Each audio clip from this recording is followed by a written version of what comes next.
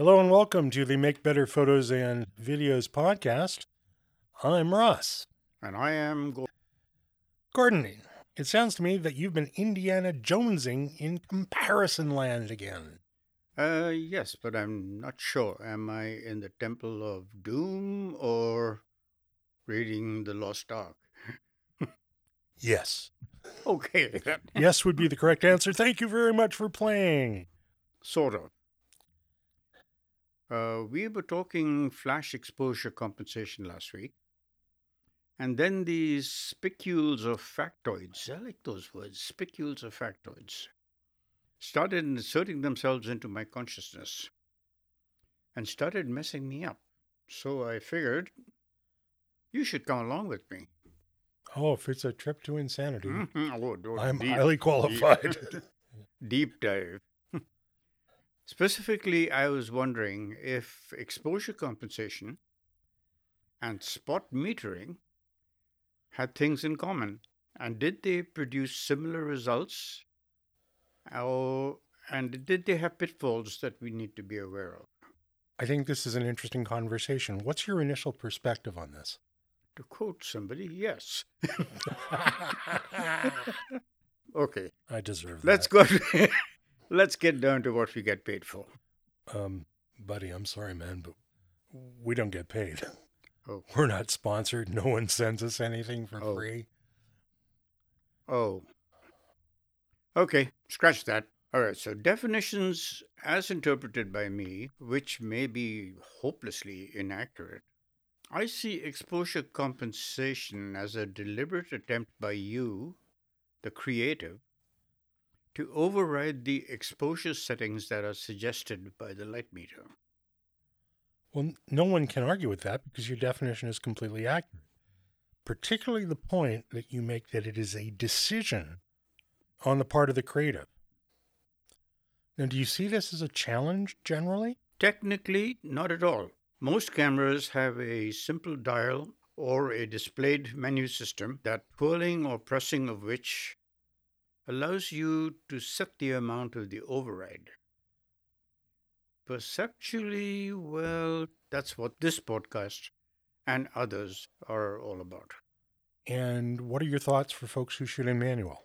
Slightly different kettle of fish, but not entirely. The manual shooters would produce the same results, but have to manually over or underexposed to get the effect. There are some cameras, I understand, where the exposure compensation still works even when the camera is in manual mode. But one has to read the manual to find out. My understanding is that cameras that do allow exposure compensation in manual mode do so by altering the ISO. I think your definition of exposure compensation was, shall we say, spot on. Whoa. Unintended. Now, share with the listeners your understanding of spot metering. Spot metering on the surface appears to be the absolute answer to the photographer's problem of getting the exposure right. Once spot metering is selected, the metering system now looks at and measures an area between 1 and 5 degrees, which is presumably where you would situate the subject. Okay, at a high level then, they do sound similar, but they wouldn't exist if they were doing the same thing. In your view, are they delivering the same thing? Well, to quote another famous photographer, it depends. And we will come to that. Okay, that's fair. Thinking of your own use, when do you choose one over the other, and why? In general terms, I would use exposure compensation to effect one of two things, which with a bit of overlap. One is to effect a change in the global image, or in simpler terms, make the whole image appear to be lighter or darker. Or I may want to change the exposure of a small portion of the image. But here's the crucial point. I can affect change in a small portion of the image, but to get there, I have to accept that other parts of the image will be changed up or down to a similar amount. Okay, I think that's a very important distinction you're making. And just prior to you helping our audience members visualize that with an example, let's all be clear. We're talking about work in camera. Yes. We're not talking about anything in post-processing here. Correct. Yes. So maybe you could give us a couple of examples. Okay. So you're shooting in a condition where the light is reflected brightly off something like sand or snow. The light meter interprets this speculated reflection as being very bright and therefore suggests an underexposure. So I compensate by an appropriate mount by, say, 1 to 2 steps in this above scenario to get the exposure that I desire. This is the global effect used because light meters recommend an exposure that creates an overall exposure equivalent of light that is reflected off a gray card. Another example for the other aspect of this scenario is tracking a plane or a bird against a bright sky. The exposure meter, since it's reading most of the rest of the scene, will show a dark blob as the subject. Overexposure to get the subject as bright as is intended, but to get there you would have to accept that the rest of the image will be correspondingly brighter or darker depending on the compensation you've dialed in. And I think this is a terrific example that you've used here. We see this a lot. Folks go out, they see a bird or an aircraft, point their camera up, and accept the exposure the camera recommends. But because it's seeing so much sky, which is, to your point, brighter than the subject turns into a silhouette. Mm-hmm. So that's a very common issue that folks have. And invariably, they blame the camera. Mm-hmm. Stupid camera. Spent so much money on it, it doesn't work. I'm not saying what I'm thinking, but I've never heard that before in my life this week. And that, of course, is the hardest thing about exposure compensation to understand, and even for some folks to believe. And coupling that with the angst, because humans want everything right freaking now. They want a well-exposed sky, a well-exposed subject, and it's just not going to happen in this kind of scenario that you've described. Nope. Or in your first scenario where you've got light reflected off a bright subject. There's a certain mix says you can't always get what you want, but sometimes you'll get what you need. Mm-hmm. And the decision on what you're going to do lies with the creative. Pick the point that you want in whatever you define as proper exposure and go for it. But accept that you're not going to get everything that you might want right away. So you may need to end up doing some post-processing to bring backgrounds or supplementary subject matter where you'd like them to be. But be clear, adjust the exposure for your subject. That is crucial, yes. That's critical, because otherwise it can be a world of pain. And I've seen that with some very good photographers, actually, because they say, well, I can't go up anymore because the sky is going to get all blown out. And I'm sitting there saying, okay, it's going to get blown out, but better the sky get blown out than your subject not be detailed. So let's visit the spot metering thing, because it's something that I struggle with more, probably because I don't use it that often. Well, I think that's a fair thing as well, because it's a common concern, because folks either don't understand spot metering or it's just not something that they go to very often. So by definition, spot metering is only applying the metering processing to that area which is inside the spot. Pretty much perfect for that section, presuming that it's not overly bright or overly dark and being skewed, as you just talked about. But that could result in results that are suboptimal for other areas of the frame. It's an incredibly powerful function, but if it's not fully understood or used well, you may not get the images that you're looking for and then end up with failed expectations. And some of those would be? Well, I think one of the challenges we're going to find is, well, what's the size of the spot? Camera manufacturers' documentation is often missing some small critical elements, and frankly, how big the spot is in degrees is one of them. In the old days, in the before time, the focusing screen actually used to have a circle engraved, which would indicate where the spot was. Right.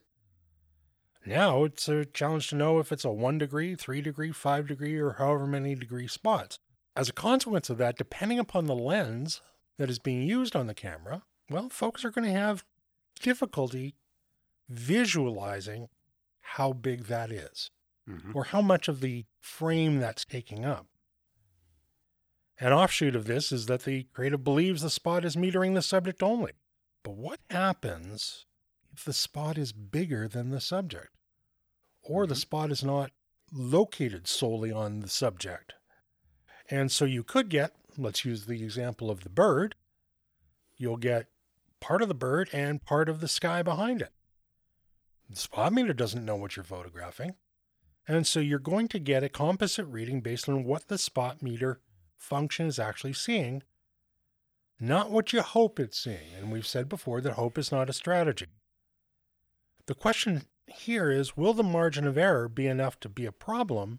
And it's going to depend, to quote you earlier, it depends on the degree of overlap, as well as the dynamic range capability of the camera itself.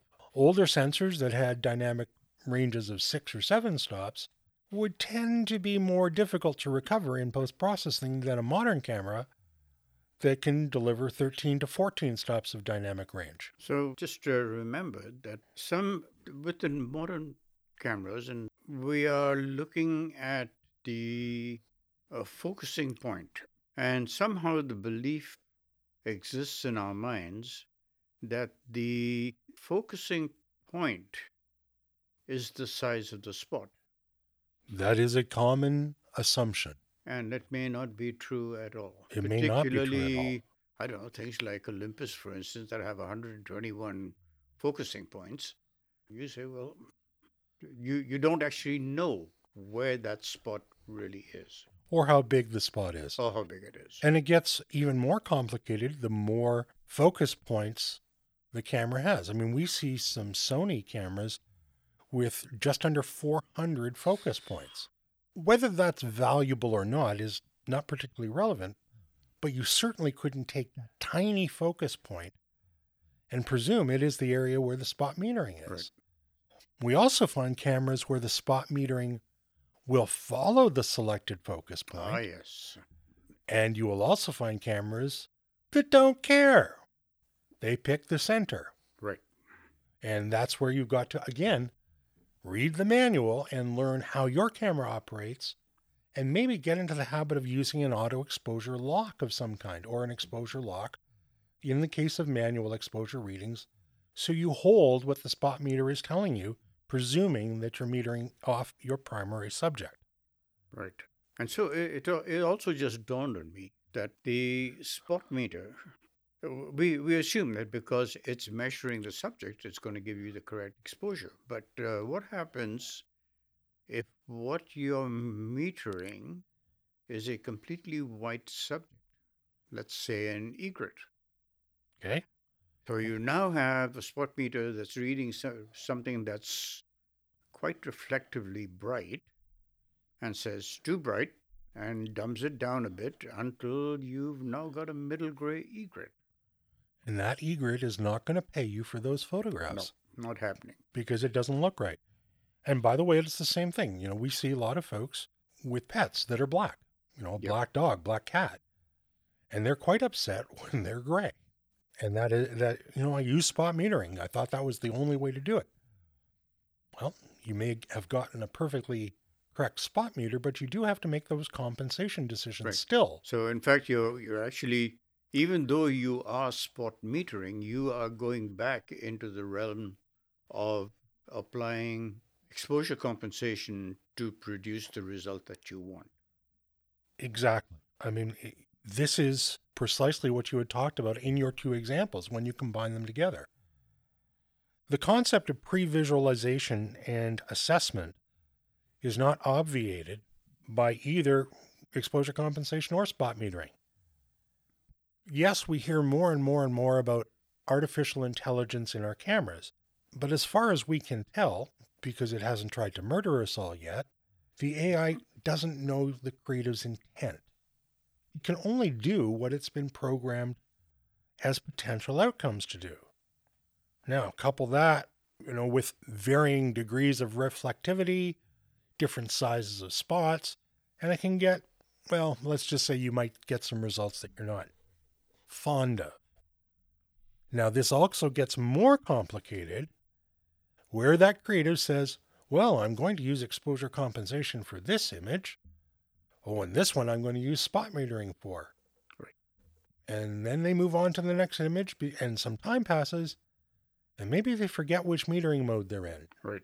And as a consequence to that, if they're not checking once in a while, doing what we call chimping, you might find that a large portion of what you've done is, well, less than useful. So how would you manage that kind of conundrum? Conundrums. That's easy. I cheat. Well, a little bit. I prefer to use one system all the time. Tried going back and forth, and as Ross mentioned, I sometimes forget, and my results go to hell. So I've given up on that, and I have learned to use the exposure compensation, learn the process, know what is going to be bright, what's going to be dark, and I can produce a certain amount of disbelief in some of the people I'm shooting with, because they cannot believe that I am setting my camera to +2 or -2 or +3 or -3.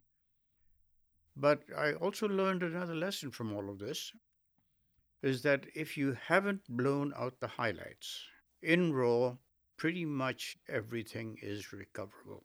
And if the blowout is in a non-crucial portion of the image, then it probably doesn't matter. And in relation to post-processing, with the new masking techniques, if your sky has gone white, but it's not blown out as shown on the histogram, which is the other thing that I live and die by, then you can just mask that sky and bring it back very, very easily. So I think the new additions have pretty much changed how we can do these things in post. So I think that's pretty much my approach to most of this. And I think I'm going to be quiet and back out. I think your approach makes a lot of sense. You've looked at the scene, you've determined what your primary subject is, and you've made an exposure decision, which way you're going to go. Be that exposure compensation or be it spot metering. Tend to stick with it through a shoot event so you don't trap yourself, as I have, in the wrong metering mode as you're moving quickly from photo to photo. And this process that you follow will work whether the camera is a modern mirrorless or an older DSLR. Because the camera metering modality, the program that goes into a metering, hasn't changed much. Oh, yes, we have more metering points. Oh, yes, we have artificial intelligence that will look at the relative brightness of different parts of the scene so long as we are using a matrix-style metering, and it may try to make some decisions based on the potential eventualities that have been programmed into the algorithm. All very cool stuff. But the real work is still done a few inches behind the viewfinder. Yes. Thank you, Gordon. I think it's a good conversation. Good. Thank you. For the Make Better Photos and Videos podcast, I'm Ross. And I am that other guy, Gordon. The other guy, Gordon. We thank you for listening. Please don't forget to subscribe, and we will speak to you again very soon.